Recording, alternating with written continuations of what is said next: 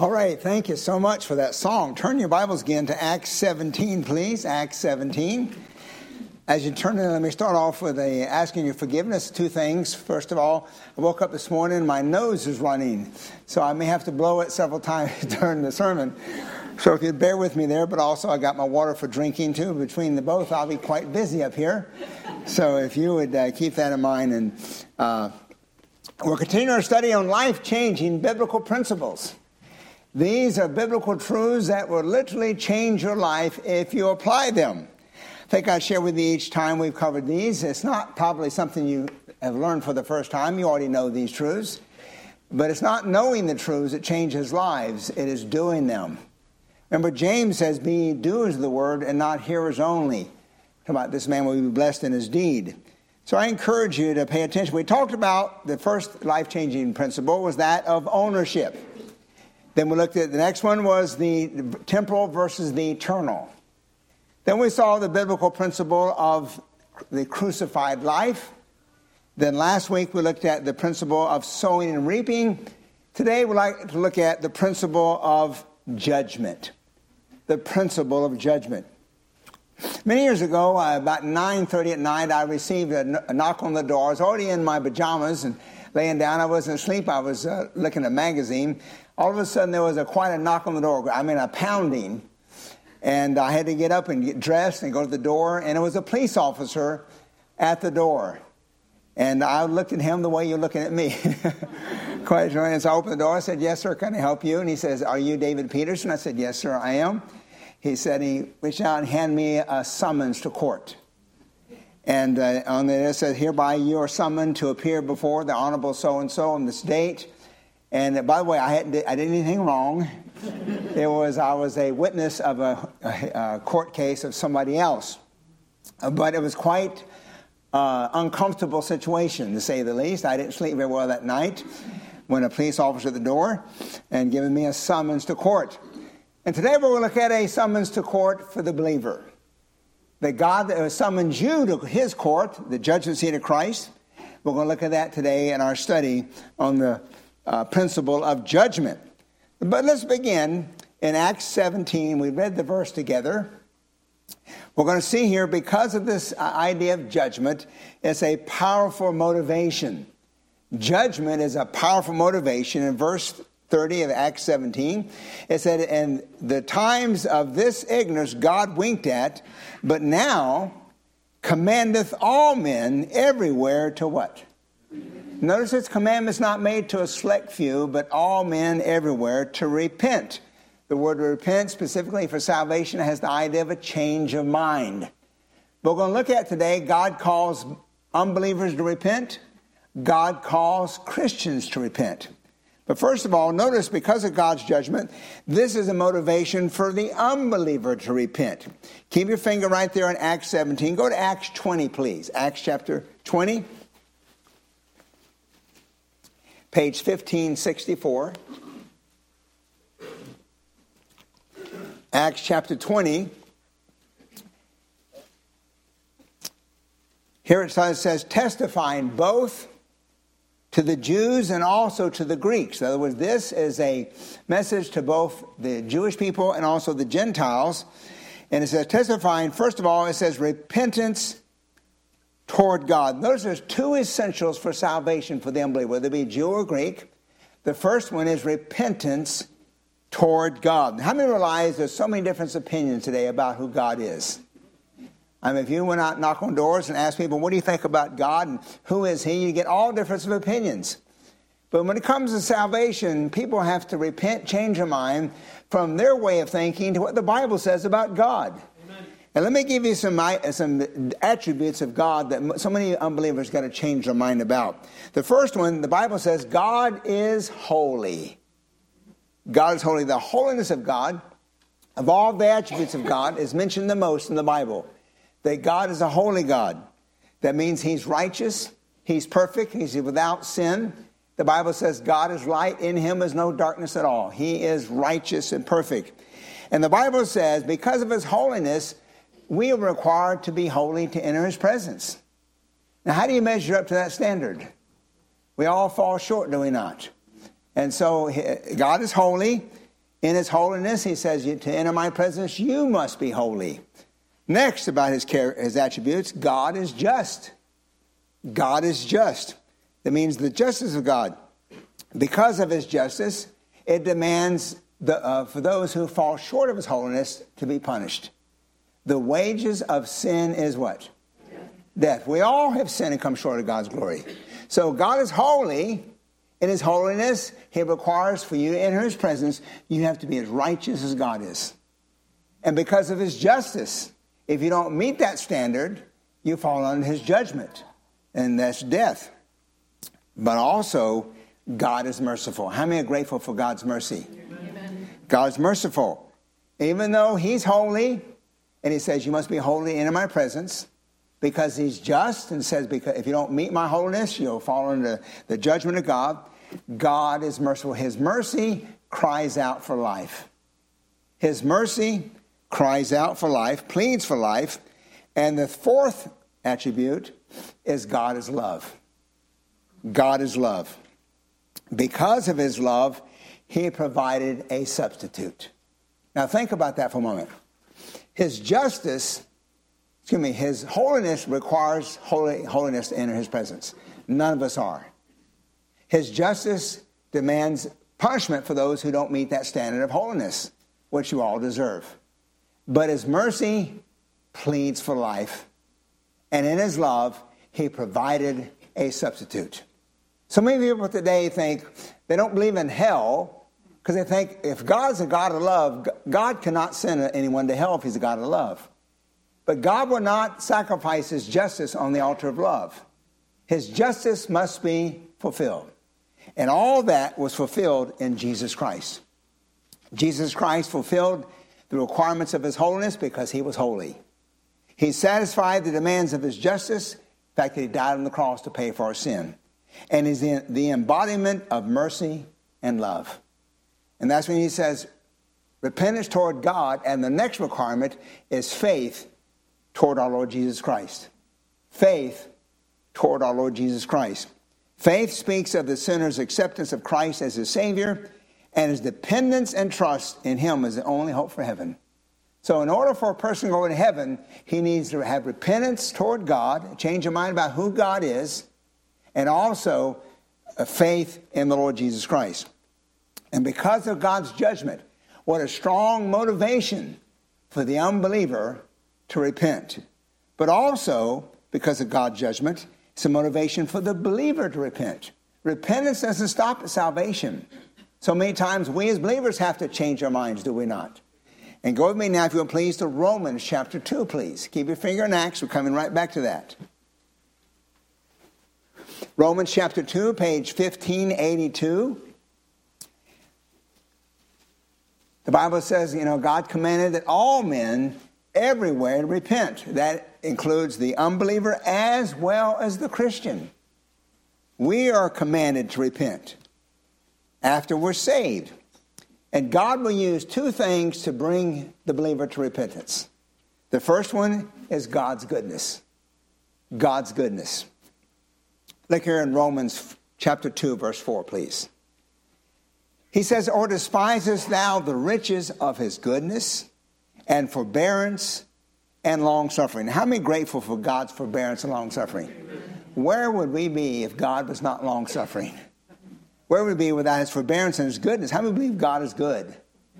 And it goes on to say, not knowing that the goodness of God leadeth thee to what? I don't know about you. It's God's goodness that so many times in my life that caused me to change my mind about things I'm doing.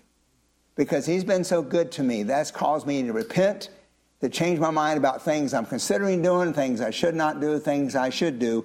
God's goodness leads people to repentance. The second thing God uses is godly sorrow. Godly sorrow. We're talking about the two things God uses to bring believers to repentance. Go with me now to 2 Corinthians chapter 7, please. God will use sorrow to bring a person to a change of mind, to repentance. 2 Corinthians chapter 7, page 1629. And I'm grateful that you're using your Bibles, that you're looking at what the Bible says. It's not my opinion, what the Bible says concerning these issues. Again, we'll talk about the principle of judgment and how that judgment is a strong motivation for the unbeliever to repent, but also for the Christian to repent. Look in 2 Corinthians chapter 7, verse 9, please. Verse 9. Paul, speaking to the believer, here he says, "Now I rejoice, not that ye were made sorry, but that you sorrowed to" what? Repentance. "For you were made sorry after a godly manner. For godly sorrow worketh repentance to salvation, not to be repented of, but the sorrow of the world worketh death." Now listen very carefully, please. Here we have a clear distinction between sorrow and repentance. So many people today think repentance means sorry for sin. It does not. Now God uses sorrow to bring in repentance, but they are not the same. And so many people require the unbeliever to be sorry for sin before he can get saved. How sorry do you have to be? What degree of grief do you have to reach before God says, well, he's sorry, she's not? But God will use sorrow to bring about repentance. It said that you sorrowed to repentance in verse 10. The godly sorrow worketh repentance. But notice there's two kinds of sorrow here.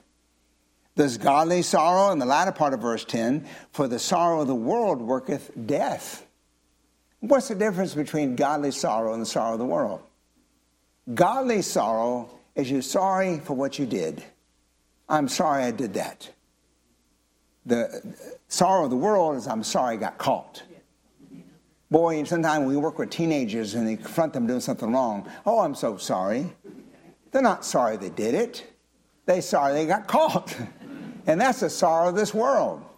And leads to death. But basically, God will use his goodness, but also sorrow to bring God's people to repentance, to change their mind. And when we begin to examine the judgment of God, that's not only for the unbeliever, but for the Christian, it may cause you to be sorry for some things you've done in your life and not live for the Lord, being confronted with this judgment. So basically, the principle of judgment is a strong motivation to repent for the unbeliever as well as the believer. But also, let's look at an appointed day. An appointed day. Go back to Acts 17, please. Back where we began. Acts 17. Look in verse 31, please. Here's the reason why he's commanded all men everywhere to repent. It says in verse 31, Acts 17:31, why should we repent? Because he hath appointed a day in which he would judge what? The world. The word world is not talking about the planet we live on. It's talking about humanity. God has set aside as appointed a day in which he would judge all humanity. Judgment of the unbeliever as well as the Christian. But I want you to notice the standard of this judgment. He said he would judge the world in righteousness. The standard by which God will measure all the world to is his own holiness and righteousness. How do you measure up to that? What a standard. But he would judge the world in righteousness. That's the standard of judgment. Now notice the person of judgment. Who is it that does the judging? I'm glad you asked. Read on. He would judge the world in righteousness by that man whom he hath ordained, whereof he hath given us assurance unto all men, in that he raised him up from the dead. Who's the him? Who's the one he raised from the dead? Jesus Christ. Jesus Christ is the one that's going to judge the world. In fact, it says in John 5:22, for the Father judgeth no man, but hath committed all judgment unto the Son. So when people, whether saved, unsaved, right, they will stand before the second person of the Godhead, the Lord Jesus Christ, and to whom he would judge them in righteousness. So it's an appointed day. It's a day appointed for the unbeliever. Go with me now. In fact, first of all, a day is reserved. Look on your screen there, please. Look at the verse. In 2 Peter chapter 2, verse 9. It says there, the Lord knoweth how to deliver the godly out of temptations, and reserve the unjust, that's the unbeliever, unto the day of what? Judgment to be punished. So this appointed day, there's a day been reserved. What day that is, we do not know. But God has set aside, appointed a day in which he would judge the world. and reserved that day, but also a place has been reserved. Not only has a day been reserved, if God has a calendar, has a certain day set aside to judge the unbeliever, but also a place. Go with me now to Revelations, please. A place is reserved. The last book of your Bible, chapter 20, please. Revelation 20, page 1744. Everybody turn with me, please. Funny, sometimes I hear very little ruffling of the pages. Other times I hear a lot. And it'd be great if I could hear a lot right now. I want you to see what the Bible says about the judgment of the unbeliever. And if by chance you're here today and you never trusted Christ, I would encourage you to pay close attention, because you will be at this judgment. Now, we're going to talk about the judgment of the believer in just a moment. But this is for all unbelievers. If you've never received Jesus Christ as your personal Savior, never been born again, my friend, this judgment's for you. I want you to see exactly what God's going to judge. Revelation 20, verse 11. Notice here it has the place of judgment. It says, verse 11, Revelation 20, verse 11. He said, I saw a what? A great white throne, and him that sat on it, that's the Lord Jesus Christ, from whose face the earth and heaven fled away, and there was found no place for them. Now we know, according to 2 Peter, God's going to judge this world with fire and destroy the heavens and the earth. That happens prior to this judgment, because why is there? The heaven and earth is gone. Now in chapter 21, he creates a new heaven and earth. But at this time, we do not know this won't not be on the earth, because the earth's not here. Some people think it's going to be in outer space somewhere. But wherever it's at, there's going to be a judgment. And he said, I saw a great white throne. It's great because of sinners of all history will stand before it. It's white because it represents the righteousness and holiness of God. Because remember, he's going to judge the world in righteousness. It's called, so the place of the judgment of the unbeliever. Unbelievers of all time, from Adam and Eve's son, all the way to the last man who ever lived, this unsaved, will stand before this judgment. And so, notice the participants we see in verse 12. The place, the great white throne. The participants, in verse 12, I saw the dead. The word dead refers to the unsaved dead, the spiritually dead. I saw the dead, small and great, stand before who? God. The word small talks about the insignificant, those of little of importance or value. Great refers to those esteemed highly for their importance. So whether you are nobody or somebody, you will be there. People, small or great, stand before God. Again, this is talking about the unbeliever, the unsaved dead. Look in verse 13. He said, and the sea gave up the dead, which were in it. Interesting. Some time ago, I did a study on what we call cremation. Because so many people ask me as a pastor, is it okay for a Christian to be cremated? And it's become so popular because of the expense of, to bury someone. You got to buy a plot and buy a casket and all that, and it's become very expensive. So even Christians now are practicing cremation. But if you do a study on it, you'll find out it was not originated in the Bible. It originated by the unsaved. And the reason they did it, because they knew the Bible teaching that one day there's going to be a resurrection of the dead to stand before God.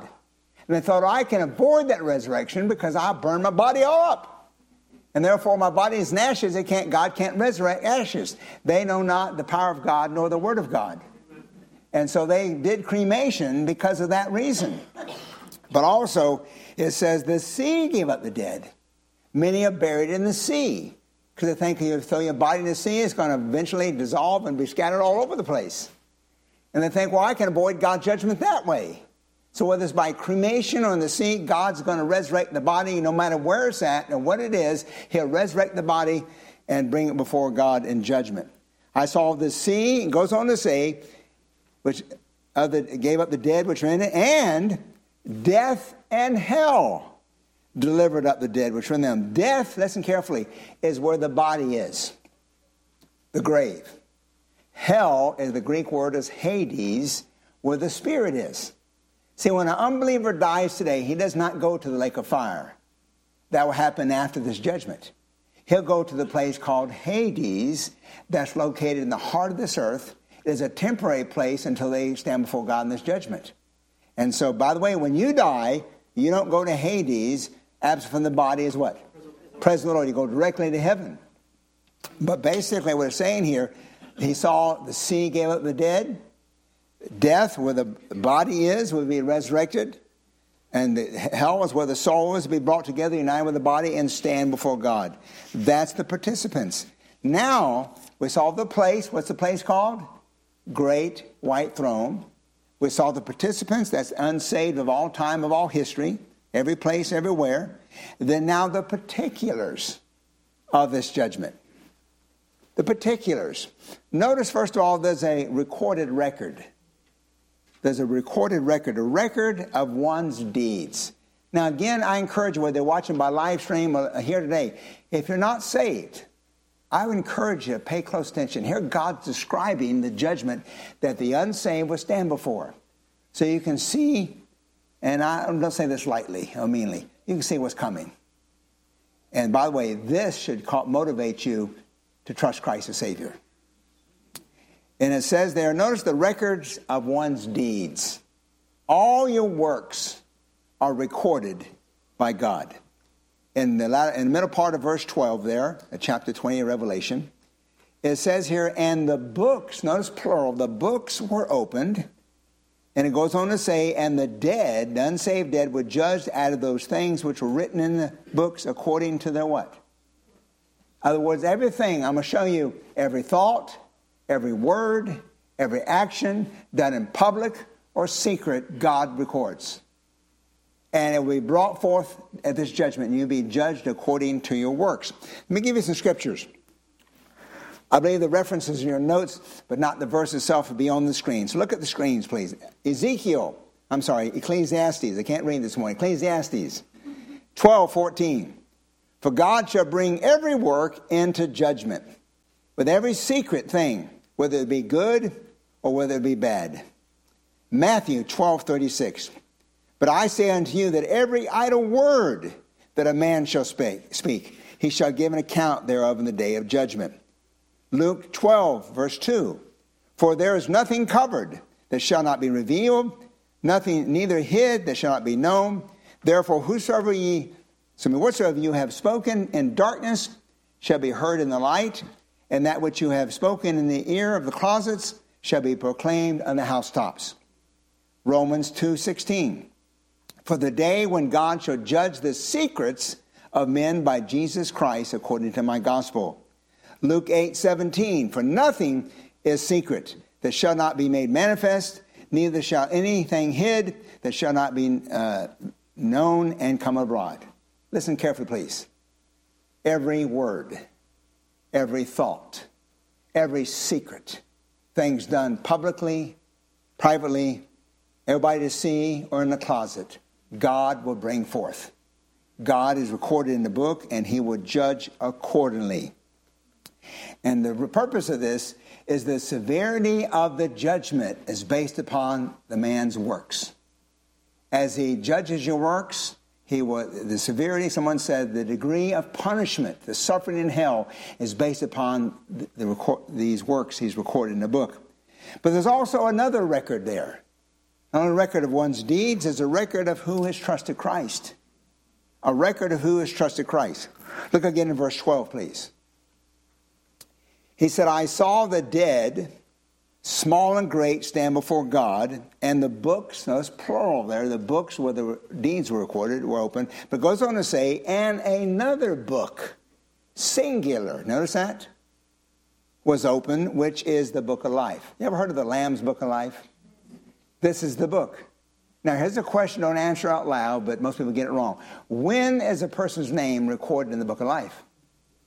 Most people believe when they get saved. In fact, there's a hymn. I love it, but it's not biblically correct. There's a new name written down in glory. You've heard that before? I love that song. But there's no new names written down in the book. The book was written from the foundation of the world. Amen. It includes all people, saved and unsaved alike. It's called the Lamb's Book of Life. And all those for whom the Lamb died are recorded there. But when a person dies without Christ, his name is blotted out. And Revelation chapter 3 talks about, he that overcometh, I will not blot his name out of the book. So if you're saved or unsaved, your name's in the book. But if you die without Christ, it's blotted out. And it goes on to say, whosoever was not found in the book of life shall be cast into the lake of fire. So there's a recorded record of one's deeds and a recorded record of those who've trusted Christ. Now, notice the results of this judgment. The results. We're talking about the recorded record, but now the results of the judgment. Look in verse 14. It says, death and hell, it means where the body is and where the soul is cast into the lake of fire. This is what? The second death. How many would believe that the second death has to be a first death? You can't get to two without first going through one. What's the first death? Physical. What's the second death? Spiritual. So basically, we're all going to die one day physically. That's the first death. Death is defined in the Bible as separation. When you die physically, at that moment, your spirit soul leaves your body.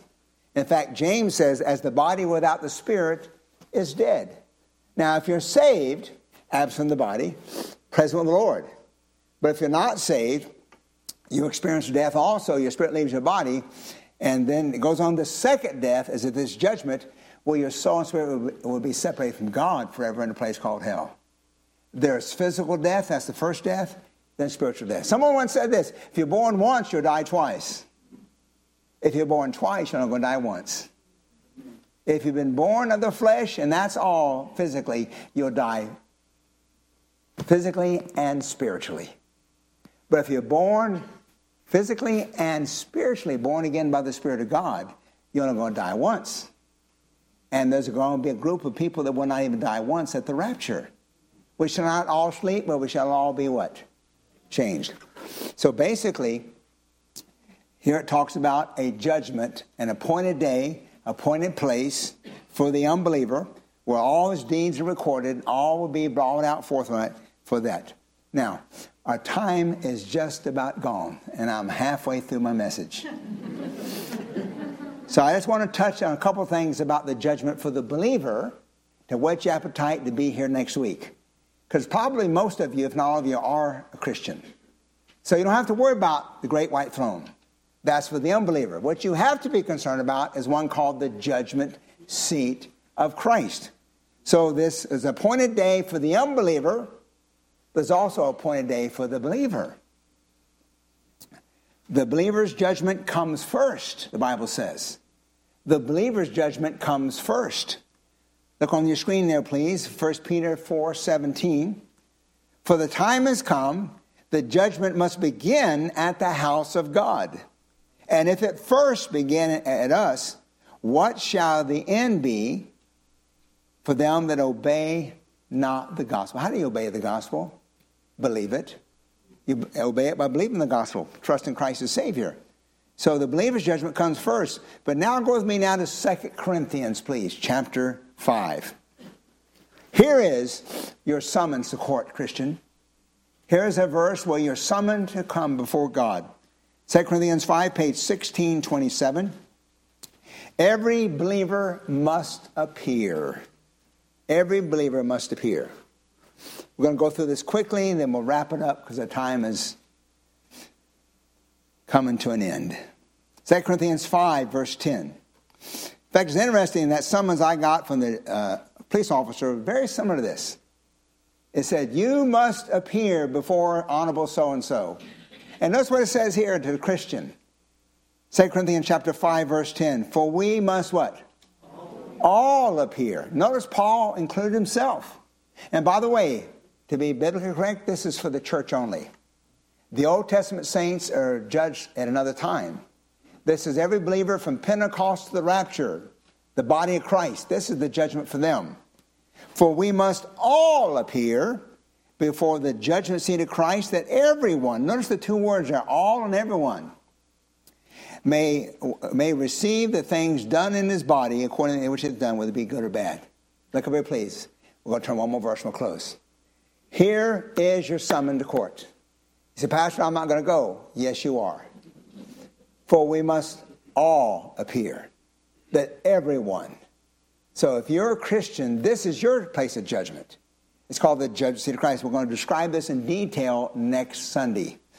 But it says that you may receive things which you've done, whether it be good or bad. Now, please listen. Here's a hallelujah. That's not a judgment for sin. That was at Calvary. You will never stand before God and give an account of your sin because Jesus Christ did it for you. When he hung on the cross, there on the cross, he became sin for you, and he gave an account to the holy God of heaven for your sin. And he died for your sin and was buried and rose again. Therefore, this judgment is not that now, therefore, there's no condemnation to them in Christ Jesus. It's not a judgment for sin. It's a judgment for your works, which you've done for Christ since you were saved, for rewards. We're going to talk about that next week. So let's close with this verse. Go with me now to Matthew chapter 7, please. Matthew 7, and we will close with this. Matthew chapter 7. We'll continue this study on the judgment seat of Christ next week. So far, our primary focus has been on the judgment of the unbeliever at the great white throne. Matthew 7, page 1350. We're going to conclude with this and wrap it up this morning. Matthew 7. Matthew 7. Now remember, what is the place of the judgment of the unbeliever? The great white throne. You will not be there as a Christian. Some people think we'll be there to observe, but we're not there to be judged. That is for the unbeliever only, those who have not trusted Christ. But notice that this judgment, he talks about it here for the great white throne in chapter 7, verse 21, please. Jesus said, "Not everyone that saith unto me, Lord, Lord, shall enter the kingdom of heaven, but he that doeth the will of my Father, which is in heaven." In the context, the will of the Father to go to the kingdom of God is to believe on Christ as your Savior. But read the next verse. Verse 22. "Many will say to me in that day." What day? The judgment day, the great white throne. So here's the conversation. Here's people talking back to God in this time of judgment. "Many will say to me in that day, Lord, Lord, have we not prophesied in thy name? In thy name have cast out devils? And in thy name done many wonderful works." Many people will begin to brag about and come forth with all the good things they did in life. Say, "Lord, Lord, have we not prophesied? Have we not preached in your name? Have we not cast out devils? Have we not healed in your name? Have we not in your name done many wonderful works?" Now notice carefully. These people call Jesus Christ Lord. Lord, Lord. Have we not preached? These people have preached in the name of Jesus Christ. They have healed in the name of Jesus Christ and done many wonderful works, all in the name of Christ. Read the next verse. "And then will I profess unto them, I what? I once knew you and lost you. No, I never knew you. Depart from me, ye that work iniquity." One commentary I had thought, if people called Jesus Lord and preached and healed and done one thing, surely they were saved. And said, but it didn't say, "I once knew you and lost you. I never knew you." Basically, these people were bringing forth all the good things they'd done as the means why God should let them into heaven. "Lord, look what I've done for you. All the good works I've done in your name." And notice what he calls their works. He says, workers of iniquity.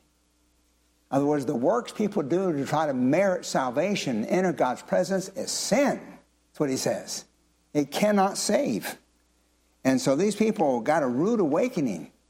They thought, I'm going to heaven because I refer to Christ as my Lord, and I preach, I healed, and done wonderful things in his name. And they're going to hear the Lord say, "I never knew you, ye that work iniquity. Depart from me." So let me close with this. You may be here today and you've done a lot of wonderful things. But why? Are you doing them to get to heaven? Or are you doing them because you are going to heaven? There's a big difference. So many people today are trying to get to heaven by the good works they do. And try to earn the salvation, try to merit favor with God. And when they get to heaven, maybe God say, "Why should I let you into my heaven?" And they begin to pile up all kind of works they've done. Here's why. And God said, I never knew you. By the way, if God would ask you, why should I let you into my heaven? What answer would you give? I like the hymn.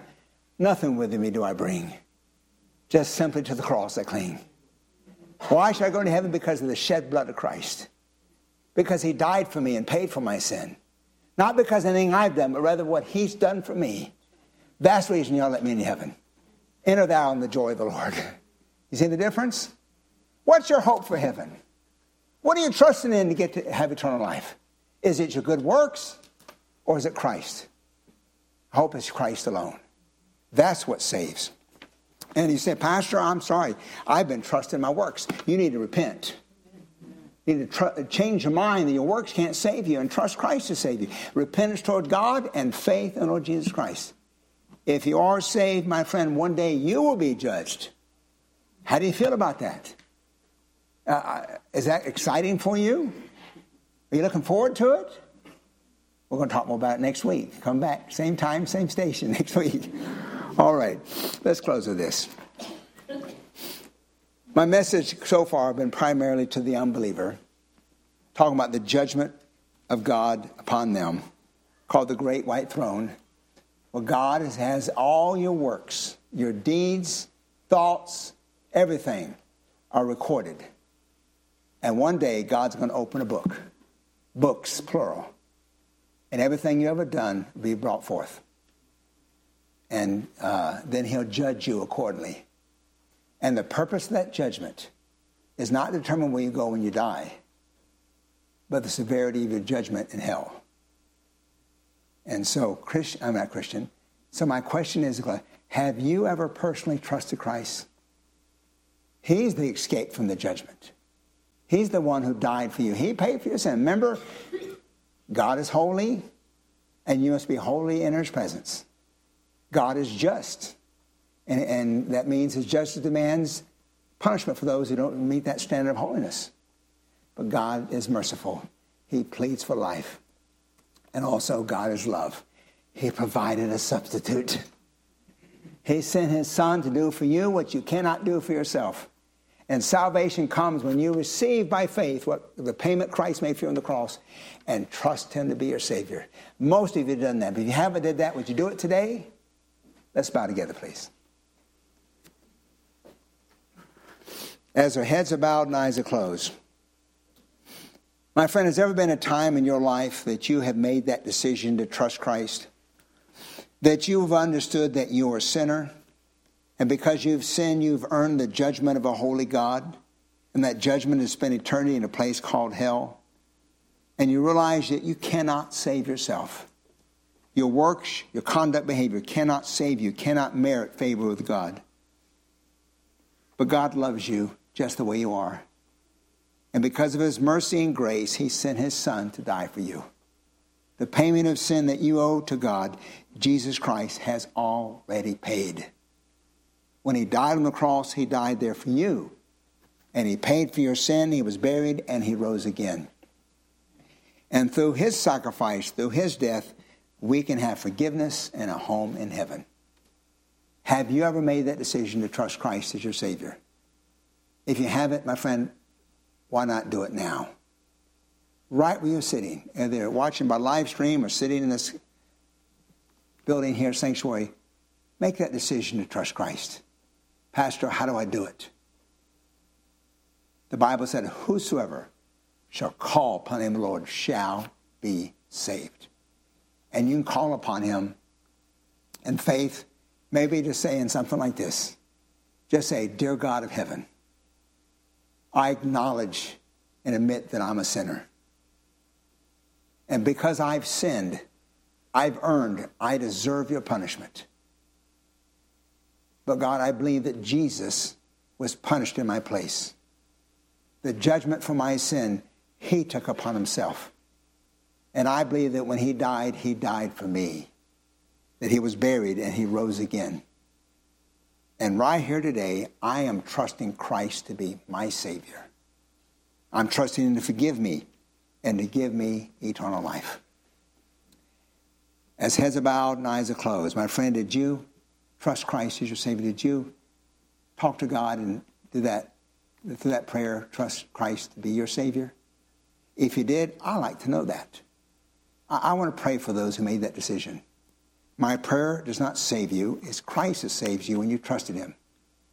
But if you did that today for the first time and allow me to know that and allow me to pray for you, I would count it as a privilege. And I want to do this with heads bowed and eyes closed. No one looking around, no one leaving. If you have never trusted Christ as your Savior, why not do it right now? If you did do that, let me pray for you. So, Pastor, you say, Pastor, I've trusted Christ. Here's my hand. Would you pray for me? Slip your hand up high. If you trusted Christ, would you raise your hand so I can pray for you? If you trusted Christ today as your Savior, so I can pray for you. Slip your hand up high. Put it back down. Pastor, I trusted Christ with you. I prayed that prayer. Please pray for me. You want it all this morning? Father in heaven, I hope that means each one here has already made that decision, that heaven's our home, they have eternal life. And we can rejoice. We don't have to worry about the great white throne judgment. However, we do need to be concerned about what is called the judgment seat of Christ. And we will do more detailed study of that next week, because we all must appear before that judgment. But Father, in the meantime, help us to be found faithful.